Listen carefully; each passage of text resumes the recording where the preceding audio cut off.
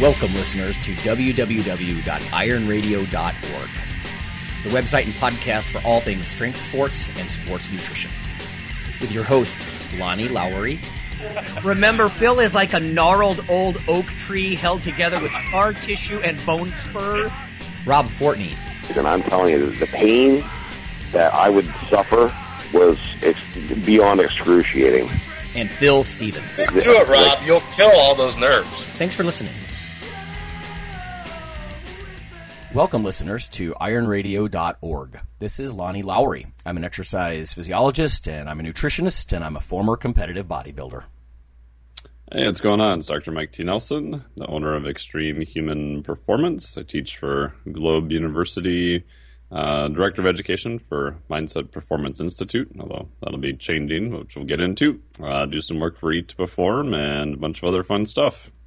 Yeah, that background is going to help us today. Everyone, we're going to talk about setting up your personal environment for behavioral success with specific regards to fat loss, I think. We've got some news here first and some listener mail. Actually, the listener mail is about bodybuilding competitions, so it sort of ties in as well. And, we're going to get Kelly, my wife, who's a licensed therapist, right, behavioral therapist, on after the break as well. And Mike's background with the Mindset Performance Institute and that sort of thing. All this is going to come into play, I think. So we're going to try to help people set up their environment, right, to succeed when it comes to fat loss, because it's not easy. And a lot of these same things you can also apply to probably lean gain as well, but I digress. The first thing I wanted to touch on were I came across two papers. Strength and Muscle Sport News.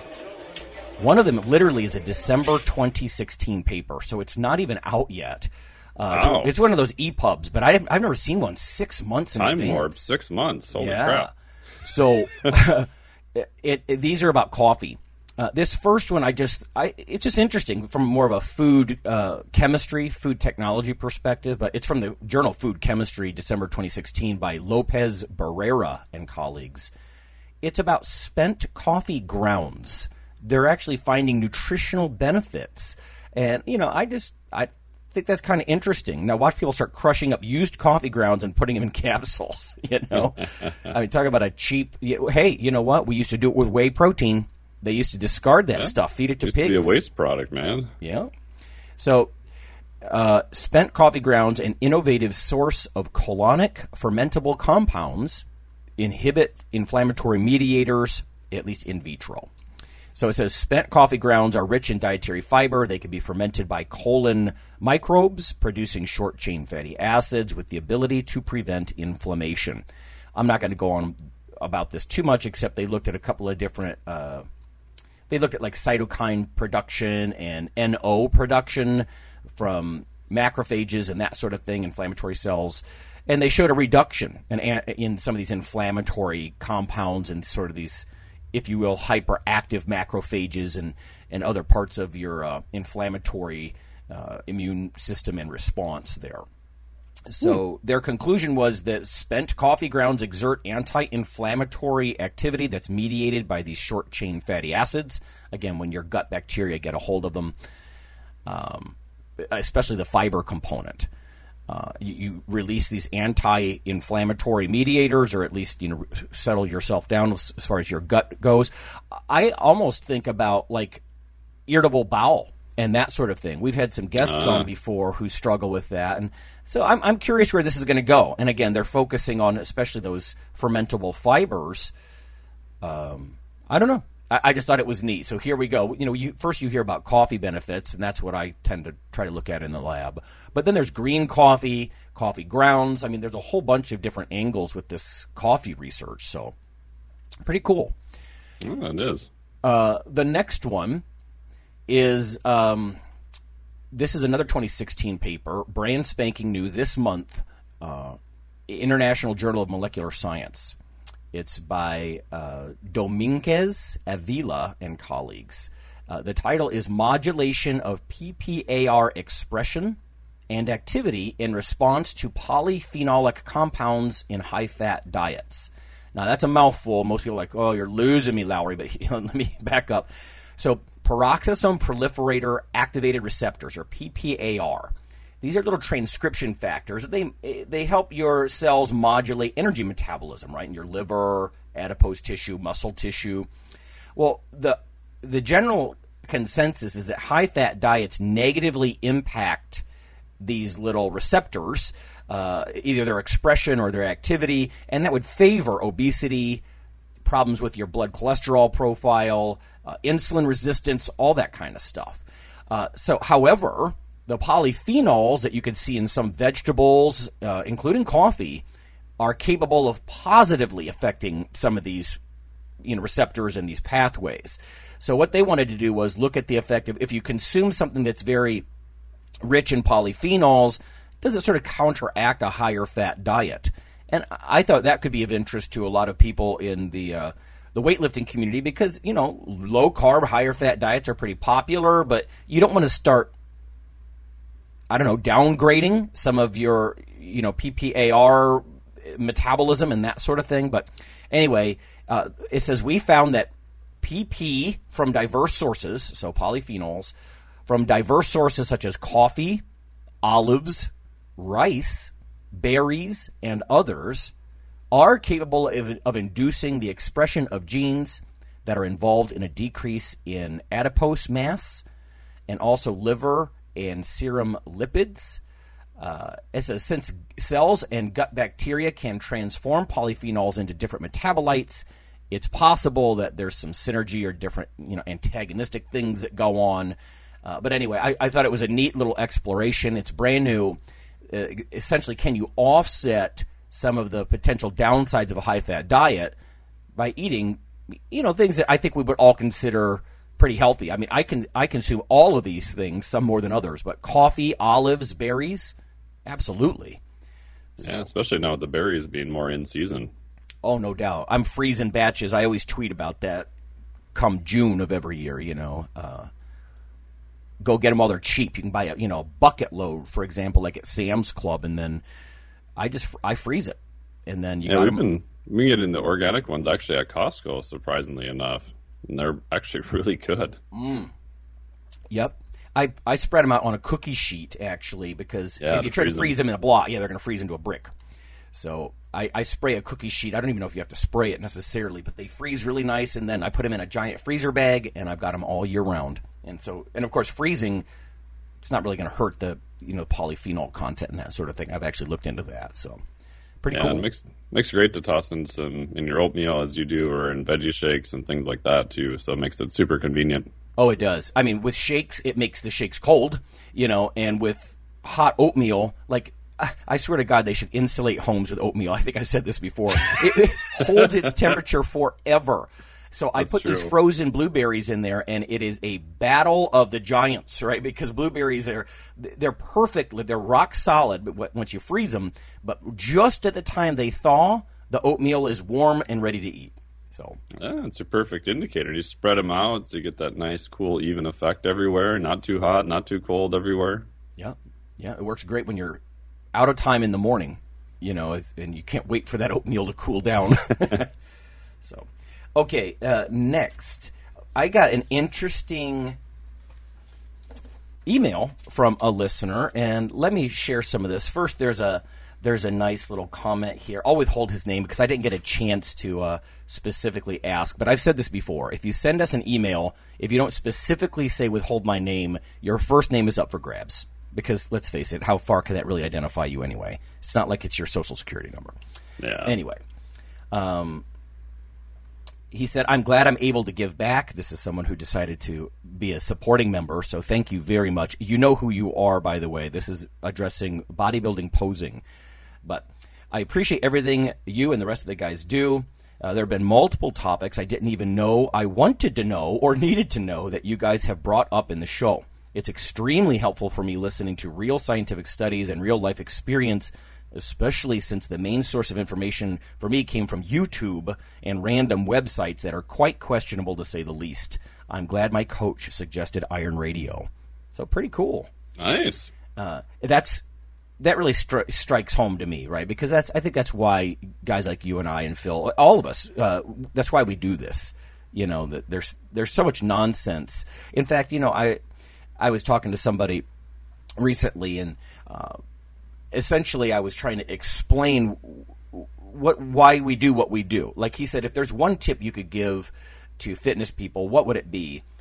And I said, go get yourself a legitimate, like, Freshman 101 weight training book or sports nutrition book, so you can read through that and have a framework that when you go to one of these websites or you see a YouTube video, does that, you know, you have a place to put it in your framework, you know, because otherwise people, they get very well learned on specific topics, but then they have the huge holes or mistakes. And so I think having a chance to do it again, I would have amended that and said, go read a book, but also start doing something immediately. You know, even if it's just buy an empty barbell.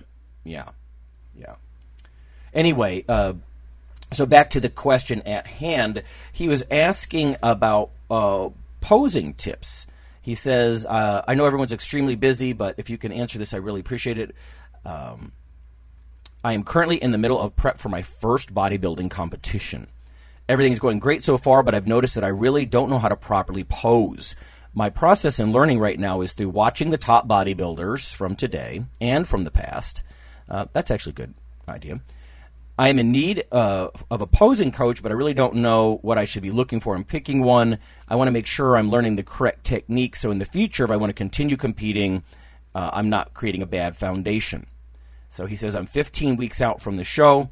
I've been using videos on YouTube to learn, as well as videotaping myself to get an outside perspective.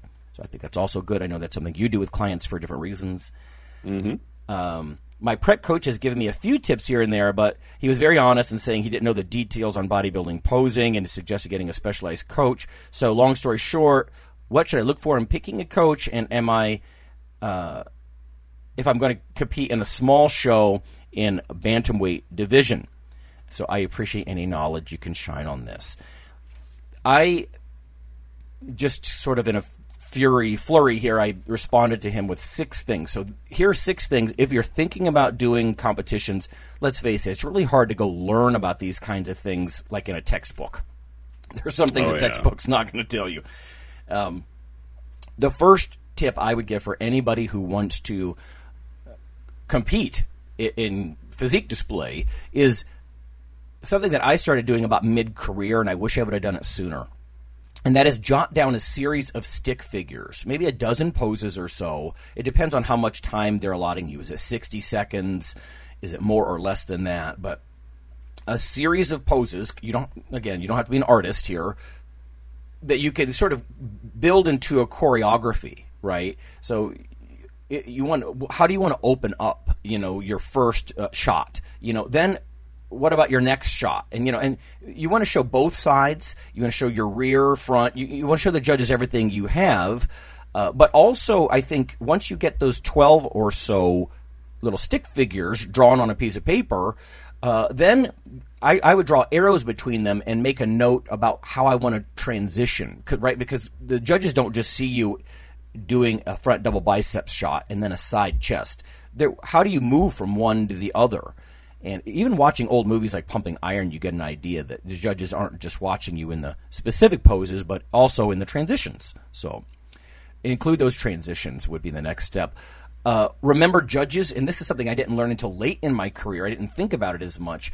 Judges are well below the stage. They're below your level. So you might want to consider filming with the camera down a little bit and see how you look to them. Maybe it's a little minor, but it's something to think about. That's a good point. Yeah. And again, with the camera, if you're already recording stuff, which I think is great, that might be a good idea. Maybe this one's obvious for most people, but choose shots that accentuate strengths or hide weaknesses. Like if you're wide-waisted, do as many twisting shots as you can. If your legs are a little soft or they're not very big, do some more lunging poses, because then they're kind of taken out of the focus, right? So there's lots of things that you can do with that sort of thing. I remember Franco Columbu, he used to do a lot of lunging shots when he would pose against Arnold. Of course, they were friends, but that way Arnold couldn't dominate him with height because he was short and Arnold was tall, so he would do lunging shots. It's actually pretty clever. Yeah. Also, and this is just personal, from me, but choose music that you really love. It has to be meaningful to you, I think.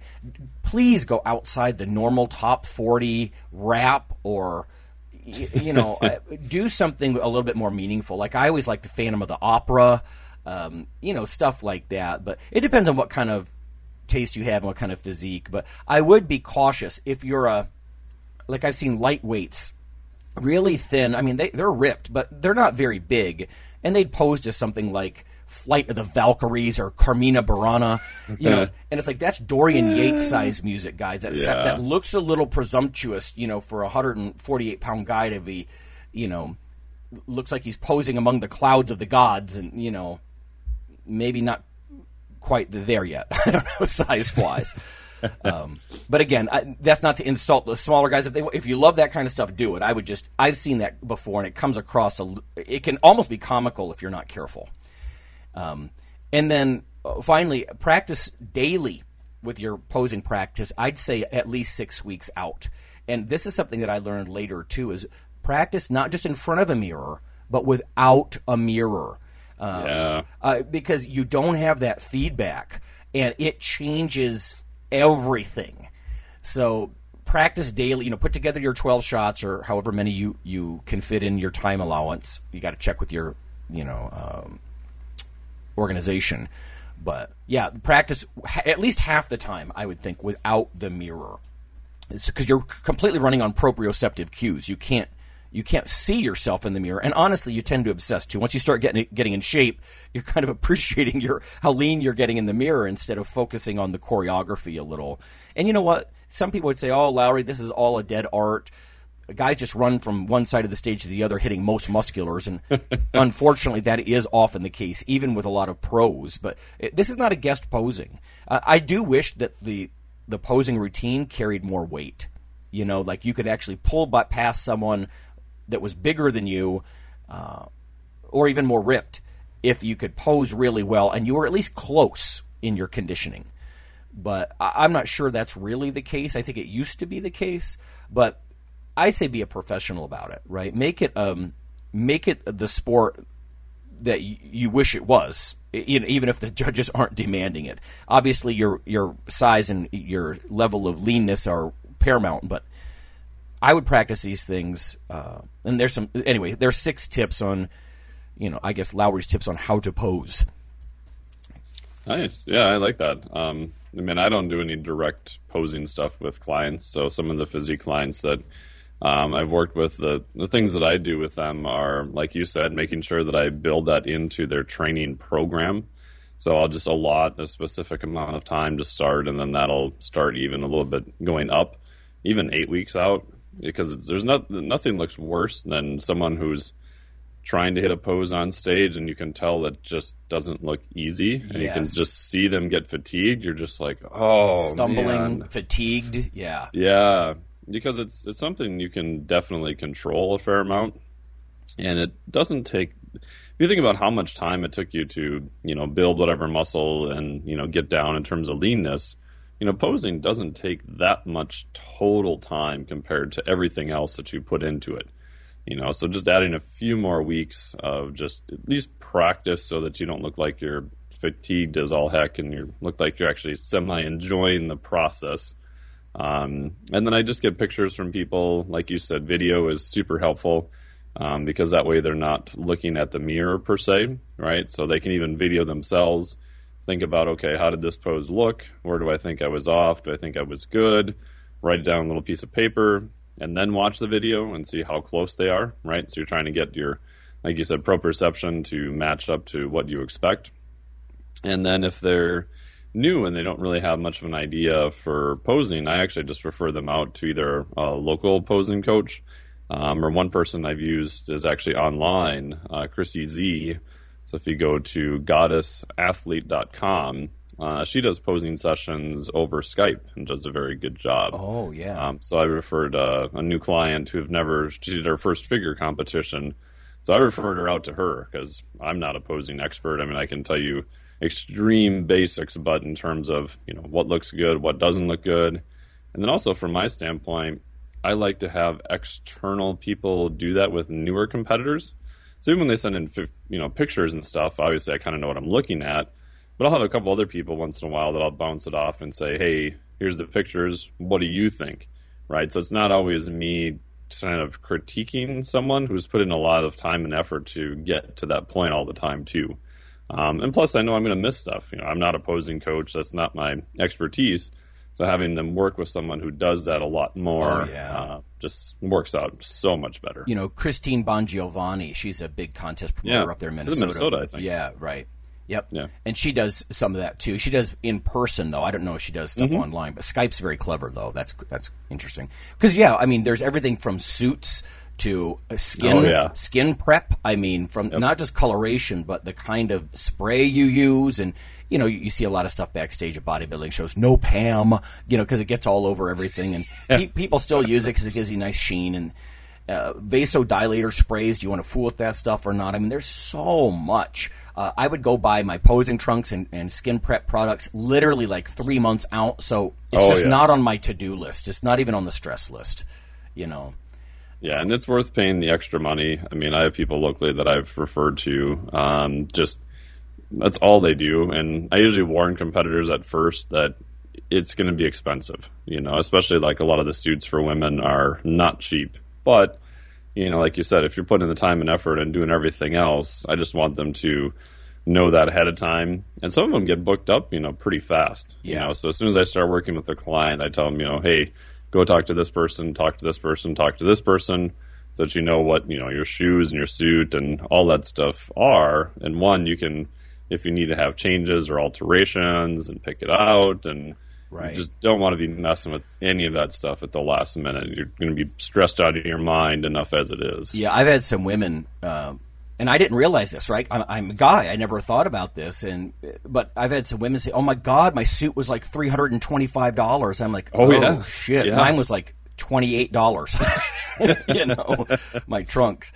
So yeah, there's a lot to consider. How well you tan, how much real tan versus fake you want to go, because everybody's going to have some mix there, I think.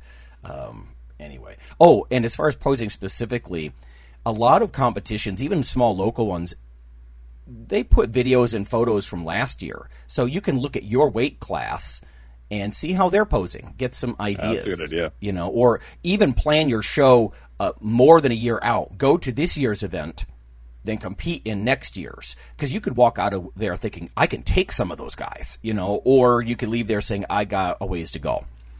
So specific show stuff, I think, as well. But anyway, so yeah, there's some general tips on physique display. A lot of stuff as far as success goes these days is leanness, even more than size at the amateur level. I almost hate to say that. I wish it was more of a mix. They don't even sometimes look for balanced physiques like they used to. Like you can have somebody, if he's got big chest and biceps, he's got no calves at all, like toothpicks, and he'll place highly. I'm like, what's up with that? That's not the ideal. But I don't know. Different judges, there is some subjectivity. So yeah, and that's even asking the judges for specific feedback, once you're done is extremely useful. Yeah. And if they tell you you're holding too much water, that translates into you're probably just not lean enough.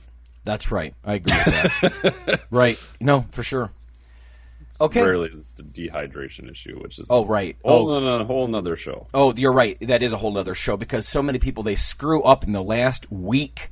They've done all this hard work, and then their head's not quite right, and they screw up.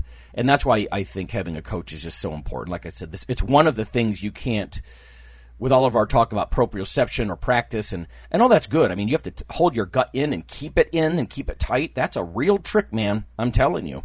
You even have to be conditioned, right? Because if you don't practice 6 or 8 weeks out, like I remember the day after I would compete, I'd be sore in places I didn't know I had, because you're squeezing so hard and you're so intense, and like you said, you get to the point that you can enjoy it and even be flexible. Like if you miss a pose, just roll into the next something else, and that's where practice comes in. But there's also the conditioning aspect as far as, can you physically handle doing this, which could be for a half an hour as they compare you to all these other people. So yeah, it's just a different specificity. It's a different task than the gym. So okay, I'll tell you what, we are going to go to break here. And when we come back, again, we're going to talk about setting up your environment for successful behaviors. And again, this could tie into the idea of contest prep. It could be if you're just trying to lean down, that sort of thing. We'll touch on the idea of template workouts and diets versus the way that most professionals do it. I mean, we need to have some respect, right? There are professionals like behavioral therapists. That's a license in itself, or nutritionists. How do they go about it? So we'll talk about that when we get back.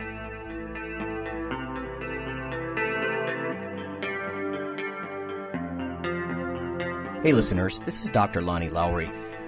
If you've ever had anyone critique you on your protein intake as part of your weightlifting lifestyle, oh, you poor meathead, all that extra protein is going to rot your kidneys or weaken your bones or dehydrate you or give you gout or who knows what.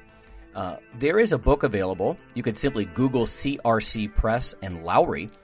And what I've done is reach out to experts all over the world and create a book, a single compendium that you can hold up and say, this is why I consume extra protein. This can be very valuable when you're being quote-unquote educated by various professionals on the topic. There's an enormous amount of literature in this book on the safety, the effectiveness, how protein works in cells, the history of protein and weight trainers, much more. So again, please check out CRC Press and Protein and Lowry. You can just Google that. And I do, full disclosure, I do make a small single-digit royalty on the book. But that's not why I did it. I did it so we can all have something, our particular population, to both defend what we do and to inform our nutrition and our eating. Thanks. Hi, this is Dr. Lonnie Lowry, and on behalf of Phil and Rob, I'd just like to let listeners know that if you love us or you hate us, we'd like you to leave a comment or perhaps vote for us on iTunes. It helps us out quite a bit on the popularity side of things. You can also follow Dr. Lowry, me, on Twitter.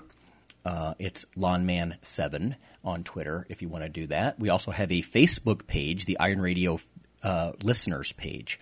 So whether it's leaving a comment or voting for us or following us on Twitter or Facebook, that would be fantastic. Also, occasionally Rob or myself will write an article for another website, and Phil will as well.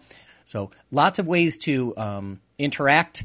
Follow us in other media, and vote for us, and keep things going strong on Iron Radio. Thanks.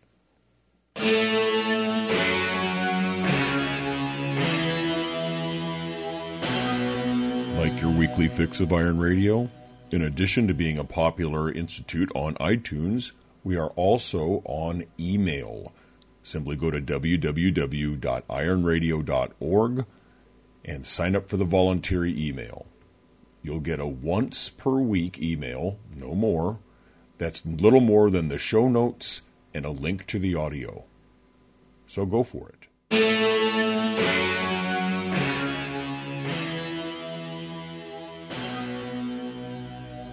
Hey, this is Dr. Mike T. Nelson here. I'm here with Dr. Lonnie Lowry and Kelly Lowry, and we're going to talk about kind of how mindset and behavioral change fits into your fat loss plans.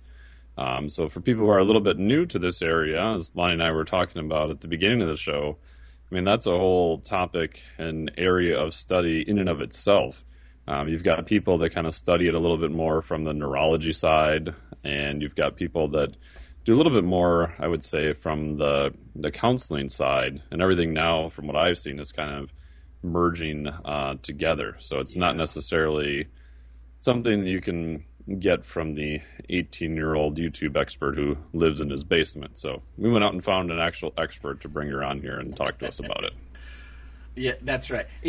Kelly and I were talking this morning, and we're looking at different definitions for cognitive behavioral therapy, which is one of the techniques Kelly uses. She'll be quick to point out that she's not specifically a cognitive behavioral therapist, but it's one of the techniques she uses, right? Talk therapy is legitimate, and people study this. So you found what Mayo Clinic was maybe the best. Yeah, the Mayo Clinic had a really inclusive definition. Cognitive behavior therapy, or CBT, is a common type of talk therapy or psychotherapy, you work with a mental health counselor, psychotherapist, or therapist in a structured way, attending a limited number of sessions. CBT helps you become aware of inaccurate or negative or cognitive errors, as some refer to it, negative thinking, so you can view challenging situations more clearly and respond to them in a more effective way.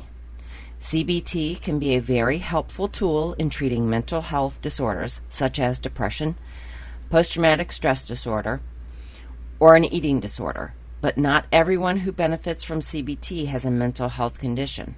It can be an effective tool to help anyone learn how to better manage stressful life situations or make some positive changes.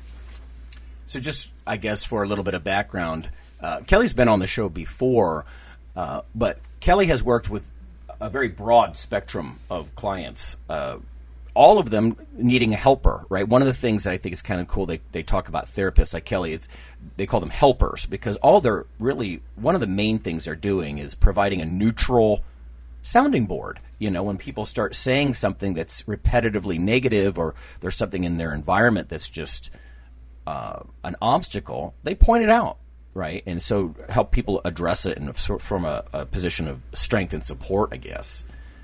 Well, we help people help themselves. Okay, there you go.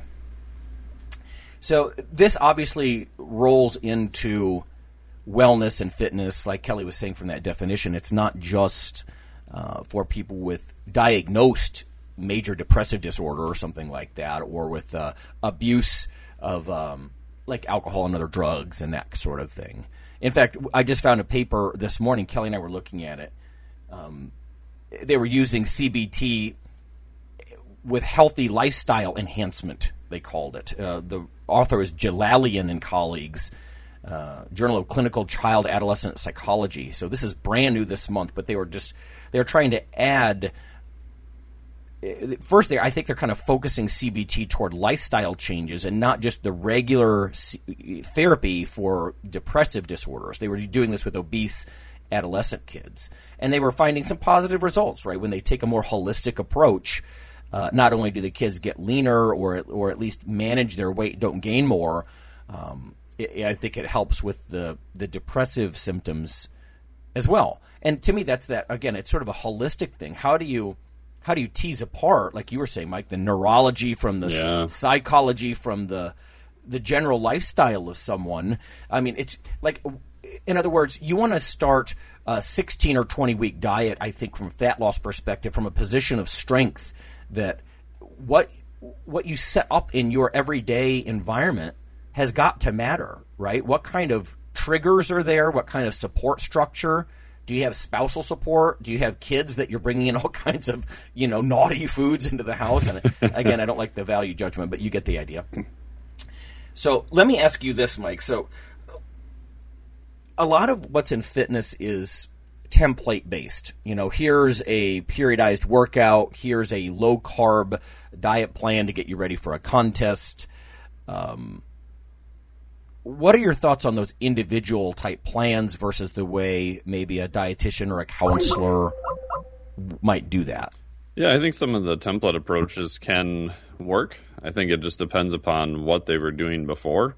So if they're, subsisting on cheese doodles and large 7-Eleven Slurpees with no ice, and even the worst template in the world is probably going to be better than what they were doing before. I think the hard part about it is that the templates, especially if they're very rigid, or it's, especially over a time period, 30-day, here's your list of naughty versus nice foods, you can definitely, I think, help people move in the right direction and get them going.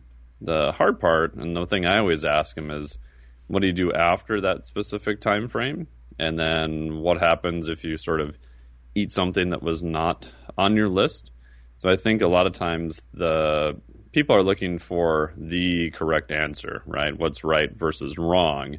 And I think those programs provide that to them. But I think the hard part is there's not really a lot of talk about the behavioral-based approach or what to do at that point. So I've even asked clients outright, do you want something that's a little bit more behavioral-based? I'll look at your 3-day nutrition log, and we may focus on, specific types of carbohydrates or more protein or whatever it is. That's kind of generally one thing versus do you want to log everything that you eat in something like MyFitnessPal, and we can make, more adjustments and tweaks that way. A lot of times that just comes down to their personality too. If there's someone who wants to do all that stuff and they're probably already doing it, then that's just an easier route to go. If there's someone who just the thought of even logging all their food wants to make them quit, forcing them and berating them with a stick all the time to log their food is probably not going to get them going in the right direction very fast. Yeah. I will concede that ultimately when I would get ready for contests in the last, 2 months maybe, it became increasingly important that I had a pretty specific plan. This many grams of protein, this many grams of carbs, and this many grams of fat across like what I had. I think I had 4 meals during the day, or maybe 5 meals. And, it was very specific. But those macros, there's lots of ways to get those, So in the morning, maybe my 30 to 50 grams of carbohydrates were from oatmeal and berries, and that sort of thing. Or the protein was from whole eggs and egg whites, or you get the idea, different foods to meet that. So it does sort of necessarily move in a template approach. But I wanted to ask Kelly, do you ever see templates professionally? Like I'm feeling depressed, or I have this behavioral goal. I'm guessing you guys don't use templates. Actually, yes, we do. Oh, you do? There are whole books, treatment planners, but it gives you choices. Say a person says, I have mild depressive symptoms related to, we can say weight. Okay, so they identify their cognitive errors or their barriers in changing their weight. And then we tweak it to fit them. Even though you have a template, you are always adjusting things to suit that particular individual. So you just individualize it for that specific person. Right. Meet their needs. It makes sense.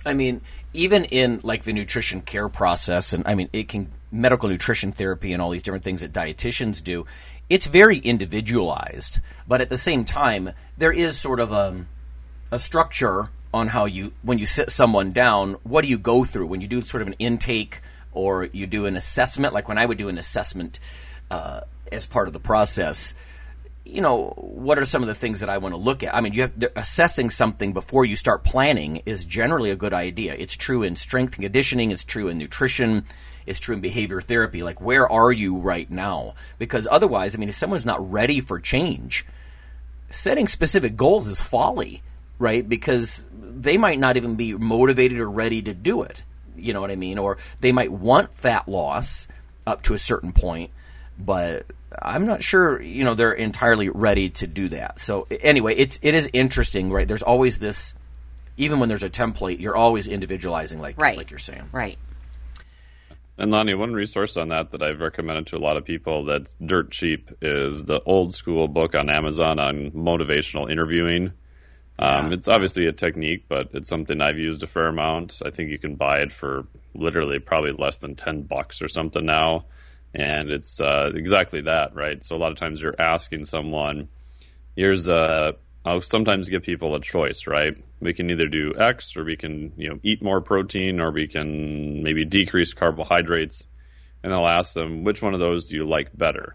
And then ask them to rate it on a scale of how easy is that change to implement, right? And if they say I want them to say, oh, it's so easy that I'm kind of insulted you asked, right? You want to set it up so that they agree that it's easy and then monitor them going forward instead of, again, going back to... So we admit that we're manipulating.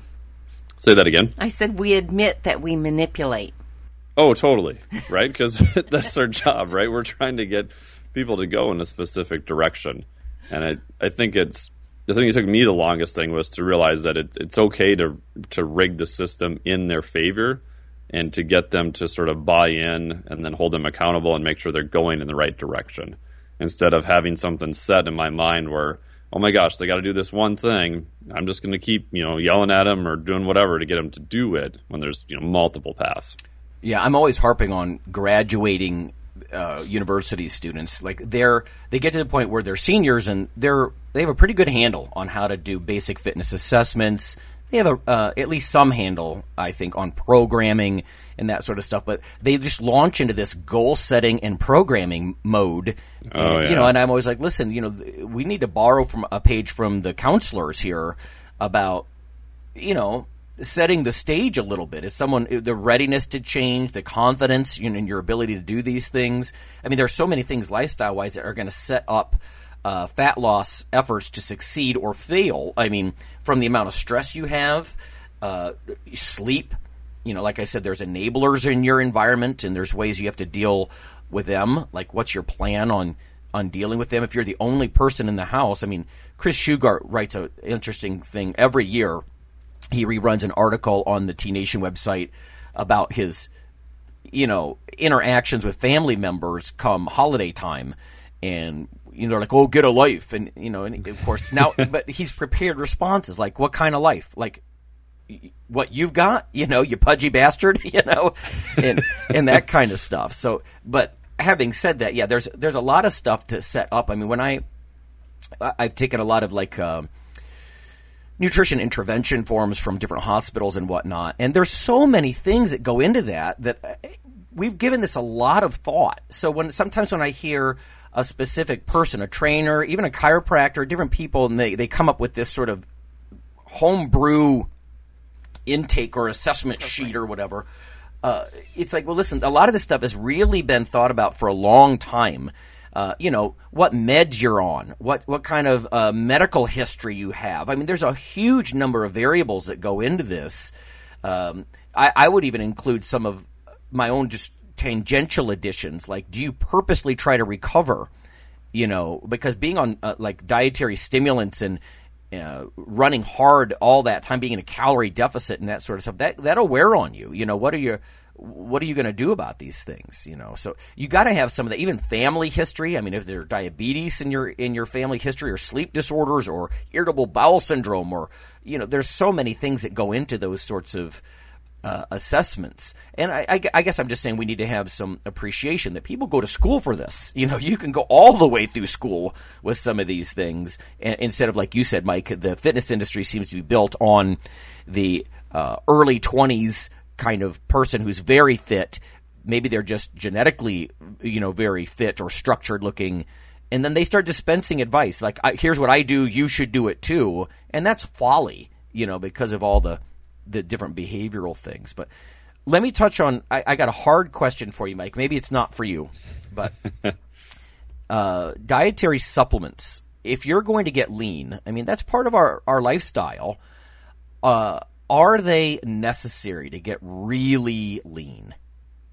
Yeah, I would say, are they required? I would say no, but do they make a lot of things, especially if you're going to, step on stage, things of that nature, much easier? I think that they do, right? Whether it's a convenience of sort of the whole food type stuff from, fish oil to creatine to whey protein and protein bars, to just the use of more of the stimulant, fat burner type products. I think those are actually more useful for making sure your performance doesn't drop as hard because your calories are low, your stress is high, and if your performance starts just utterly tanking, right, you're decreasing that stimulus to hold on to a lot of the muscle you're trying to hold on to while losing fat, which is why I'm a big fan of measuring heart rate variability, your body's response to stress. So if I see someone who's maybe 12 weeks out from a show, like a physique-based show, and all of a sudden their HRV is going bonkers, and they're like, oh, I need to use more pre-workouts, and it's quite a ways out, I know something's off, right? I know that maybe I'm putting too much training stress on them, maybe their nutrition, maybe I lowered their calories a little bit too aggressively, maybe there's family things going on, maybe their sleep is crap, right? So I think having those indicators set up, because you don't want them to be 4 weeks out and just utterly burnt out and they're like, I don't even know if I want to do this.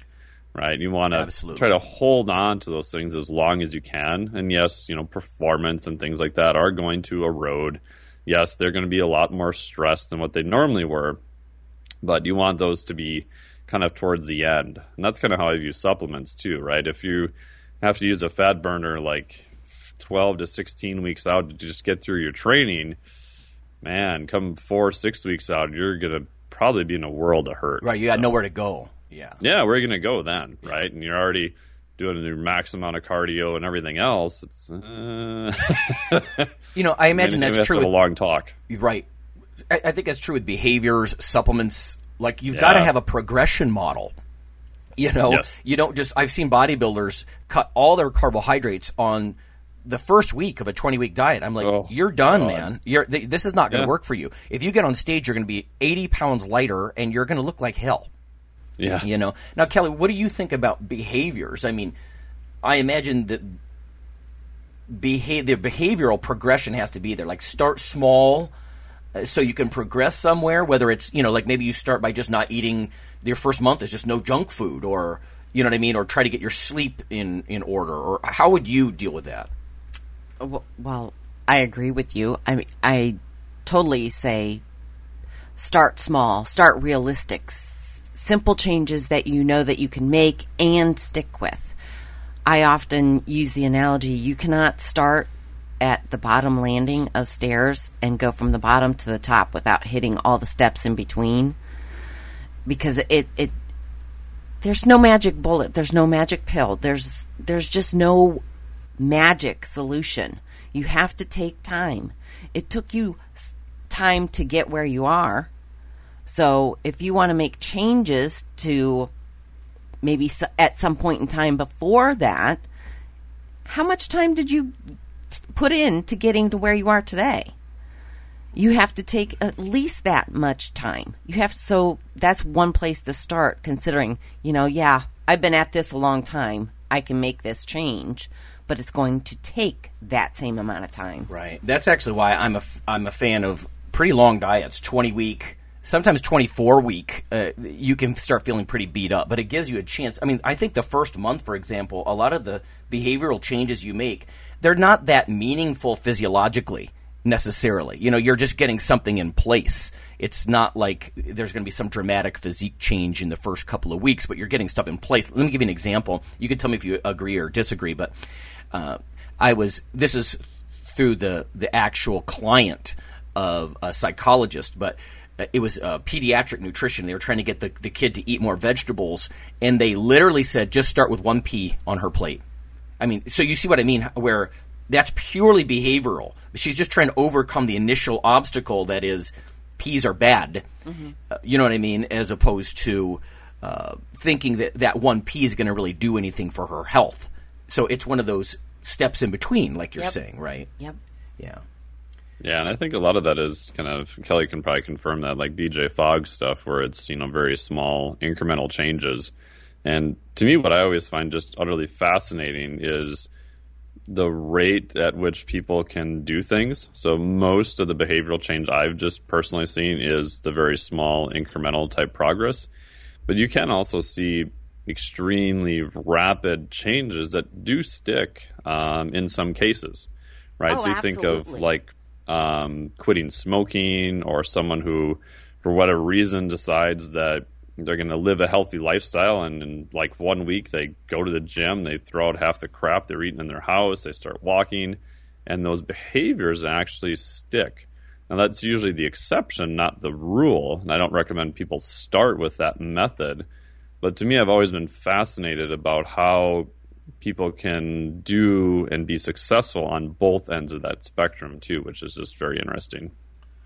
When you talk about ends of the spectrum, I mentioned Chris Shugar earlier. That velocity diet that he's sort of promulgated for years, it's basically of the approach. And I've actually found studies, not specifically looking, but stumbled on them, that support this idea, that this sort of blast or dust idea, that some people are so all or none, and that starting a diet with like literally 6 weeks or 8 weeks of nothing but protein shakes with some fiber in them, it's almost like a reset button on your behaviors, because you can't keep reinforcing those cheese puffs and that Coke, at midnight kind of thing. And you just wipe the slate clean, and you could make some progress. Now, the physiology literature would go back and forth. Back in the day, they'd say that those type of extreme, very low calorie diets, or almost a yo-yo diet, very negative, you're going to gain back even more fat than you started. And there are some truth to that, but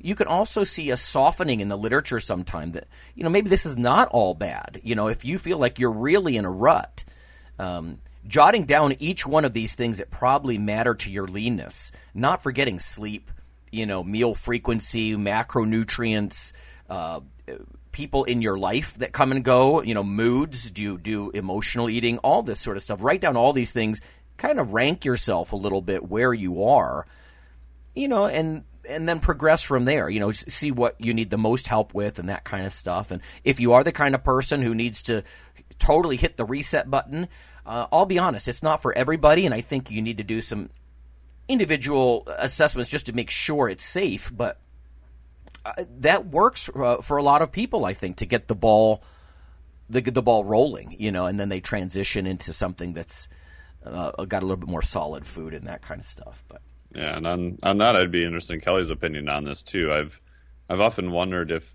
those are the people that are just so utterly stuck before that, whether they're conscious or unconsciously, have associated that nothing will work for them, right? So the fact that you could take 6 weeks of a more extreme approach and show them that their old mindset that nothing works is actually not true. Now they have, a better, hopefully more dynamic mindset, and then that will then carry through forward. I've often wondered if that's a bigger driver than the physiology, which just kind of comes along for the ride. I don't know if you have any thoughts on that. I think it depends on the person, that initial mindset that they come in with. If they really want to make a change, but you're just saying, okay, you're just going to start somewhere. How about trying something really radical? If they're open to it, then great. But sometimes you get that person that says, well, I say I want to make a change, but I'm not willing to do anything to do so. Right. And coming from a more agency-based mental health, we do have clients that come in, they don't want to make the change. They're forced to be there. So you can't make a person change. Yeah, I think in fitness, a lot of times people, they want the ultimate goal, but they haven't really thought this through. Right. Yeah. But I do think the interesting thing about the radical, like, ramp-up kinds of diets and that kind of stuff, like you were saying, Mike, maybe some behaviors are just so entrenched, but people will often talk about how small behavior changes can stick and big ones like this can't. But you're sort of acknowledging that it's not for the long haul, right? I wrote up some articles years ago for T-Nation about dieting for the long haul, versus competition date diets, right? And I think that's what's very unique about bodybuilders is that they try to get extremely lean, and they're totally okay that this is a limited time frame, and they're going to put on plenty of fat when they're done, and almost that concept of the reverse diet and stuff. And when I work with clients, actually, that's one of which is rare, but I actually plan in at least a month of refeed and sort of slowly reverse back to some normal conditions. But again, they're well aware that they're going to go back to an off-season diet, and they're okay going back up to, 18% body fat, a lot of them, not all of them. But it's that it's temporary, right? Because it breaks that behavioral rule. Like, this is a giant change that cannot last. Okay, so it won't last. But in taking a chance of trying something really radical, making huge dietary changes, you might find certain things that you can stick with for the long haul. So it's giving yourself that opportunity to find those golden nuggets that you can use continually. Right, yeah. One thing you mentioned, Lonnie, too, about competitors is that's the other reason I sound like I'm a shill for HRV, but it's one thing I use to show them where their stress is. And I presented about this with Lane Norton and Dr. Dom and those guys at ISSN a couple of years ago, is that they understand that all the stress that they've accumulated does not disappear the second they step off of the stage. But I think it's just kind of human nature to think that, oh, I'm back to normal now. Even though if you ask them, they know that they're not. So I think having them look at actual data that shows, okay, here's where you were, 12 weeks out. Here's where you are now. Even though the show ended a week ago, your body still has a fair amount of residual stress just from the whole process. Yeah. Right. So just making them aware of that it's, not like a rubber band where it's going to snap back to where you were in day one. Right. It's going to, take some time. We need to do some specific stuff, get you back to, more of a quote unquote normal weight in a safe and efficient manner too, so that it just doesn't swing all the way to the other extreme. Right. I can tell you my personal experience has always been, although there's an element of metabolic momentum across a diet, I think that was one of Mike Mentzer's terms, actually, that, things start to roll because you get all this positive stuff in place. You start feeling really good and positive about what's coming up and, all the physique changes. But in many ways, maybe especially as I got older, but I think always, you kind of throw yourself, lunge across the finish line a little bit.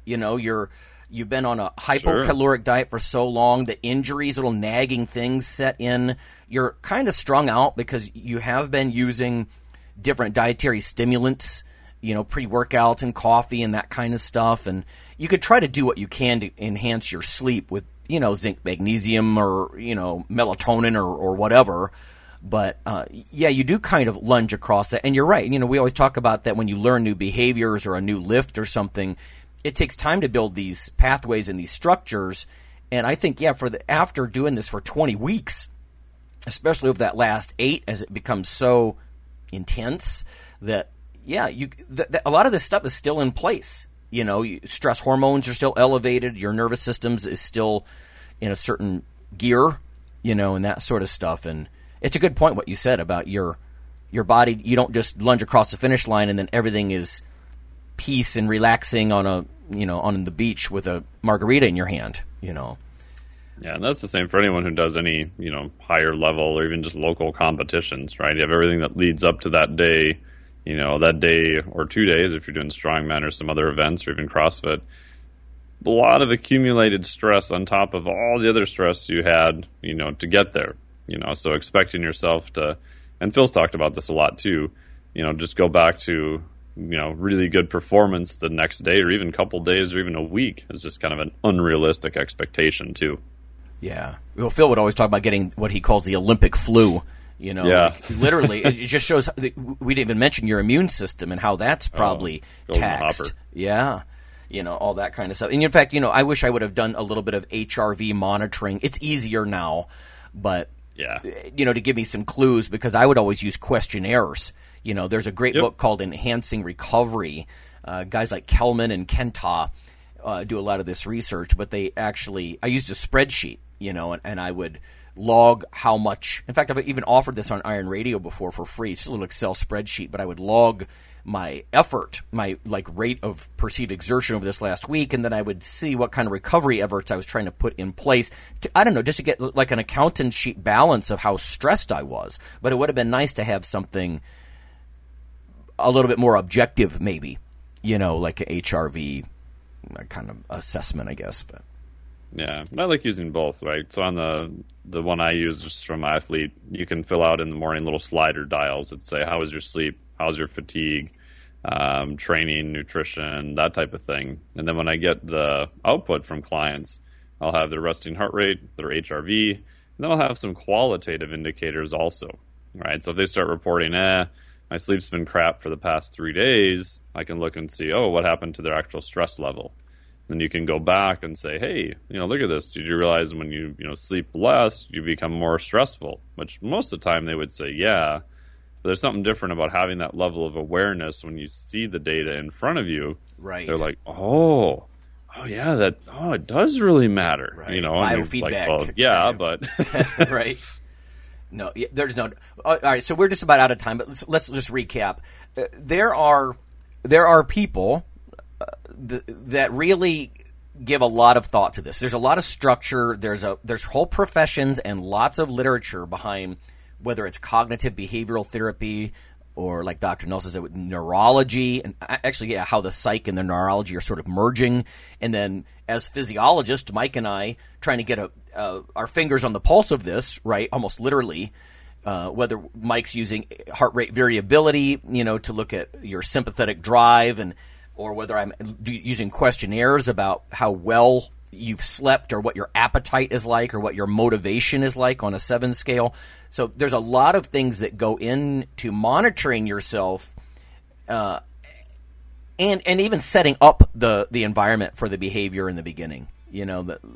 Set the stage so you can succeed, because if fat loss was easy, we wouldn't have such an obesity epidemic, right? It's an issue, and it's not just, I have unlimited willpower. No, everybody has a finite amount of willpower. And like I said, by the time you're 20 weeks later, you're diving across the finish line, you got to give this some thought and think of the different lifestyle, and behavioral issues you have, so you can overcome it. Honestly, I think that's one of the big benefits of having a coach. Just like Kelly's a helper that helps people help themselves, right? Mike, when you work with clients, you're that voice of reason that helps them have that neutral third-party perspective, I guess. Yeah, and especially just being accountable. And I explain it to clients as I'm, want to think of myself being there next to you, helping you, not, some person on top of the mountain that's just chucking information down at you. And good luck with all that. Right. No doubt.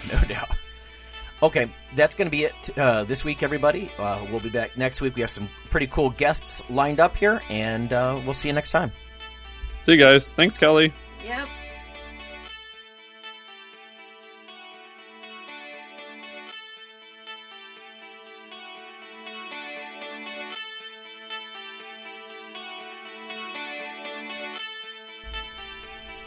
Hey, listeners, have you seen the store at ironradio.org?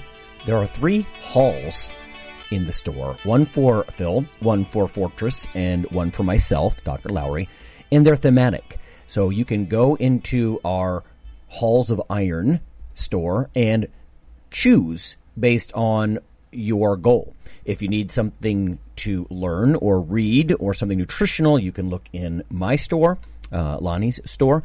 If you want something about injury prevention or competition, then take a look at Phil's Hall of Iron. And if you want something about motivation or daily training, Fortress's Hall has what you're looking for.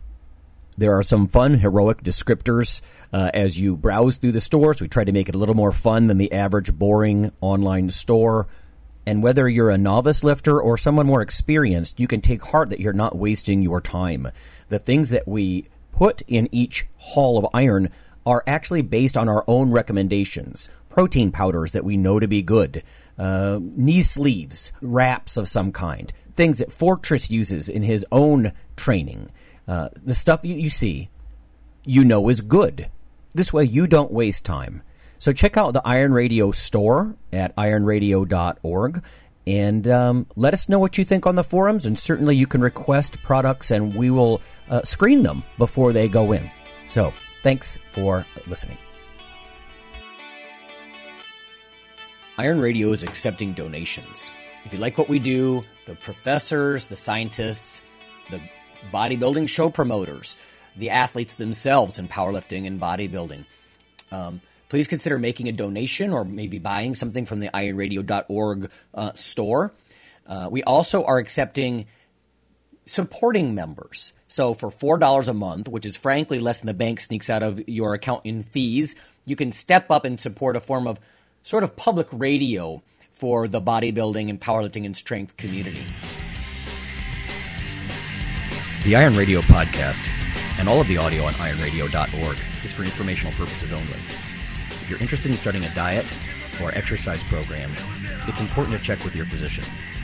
Also seek the help of registered dietitians, athletic trainers, and qualified exercise physiologists in order to make the progress that you need.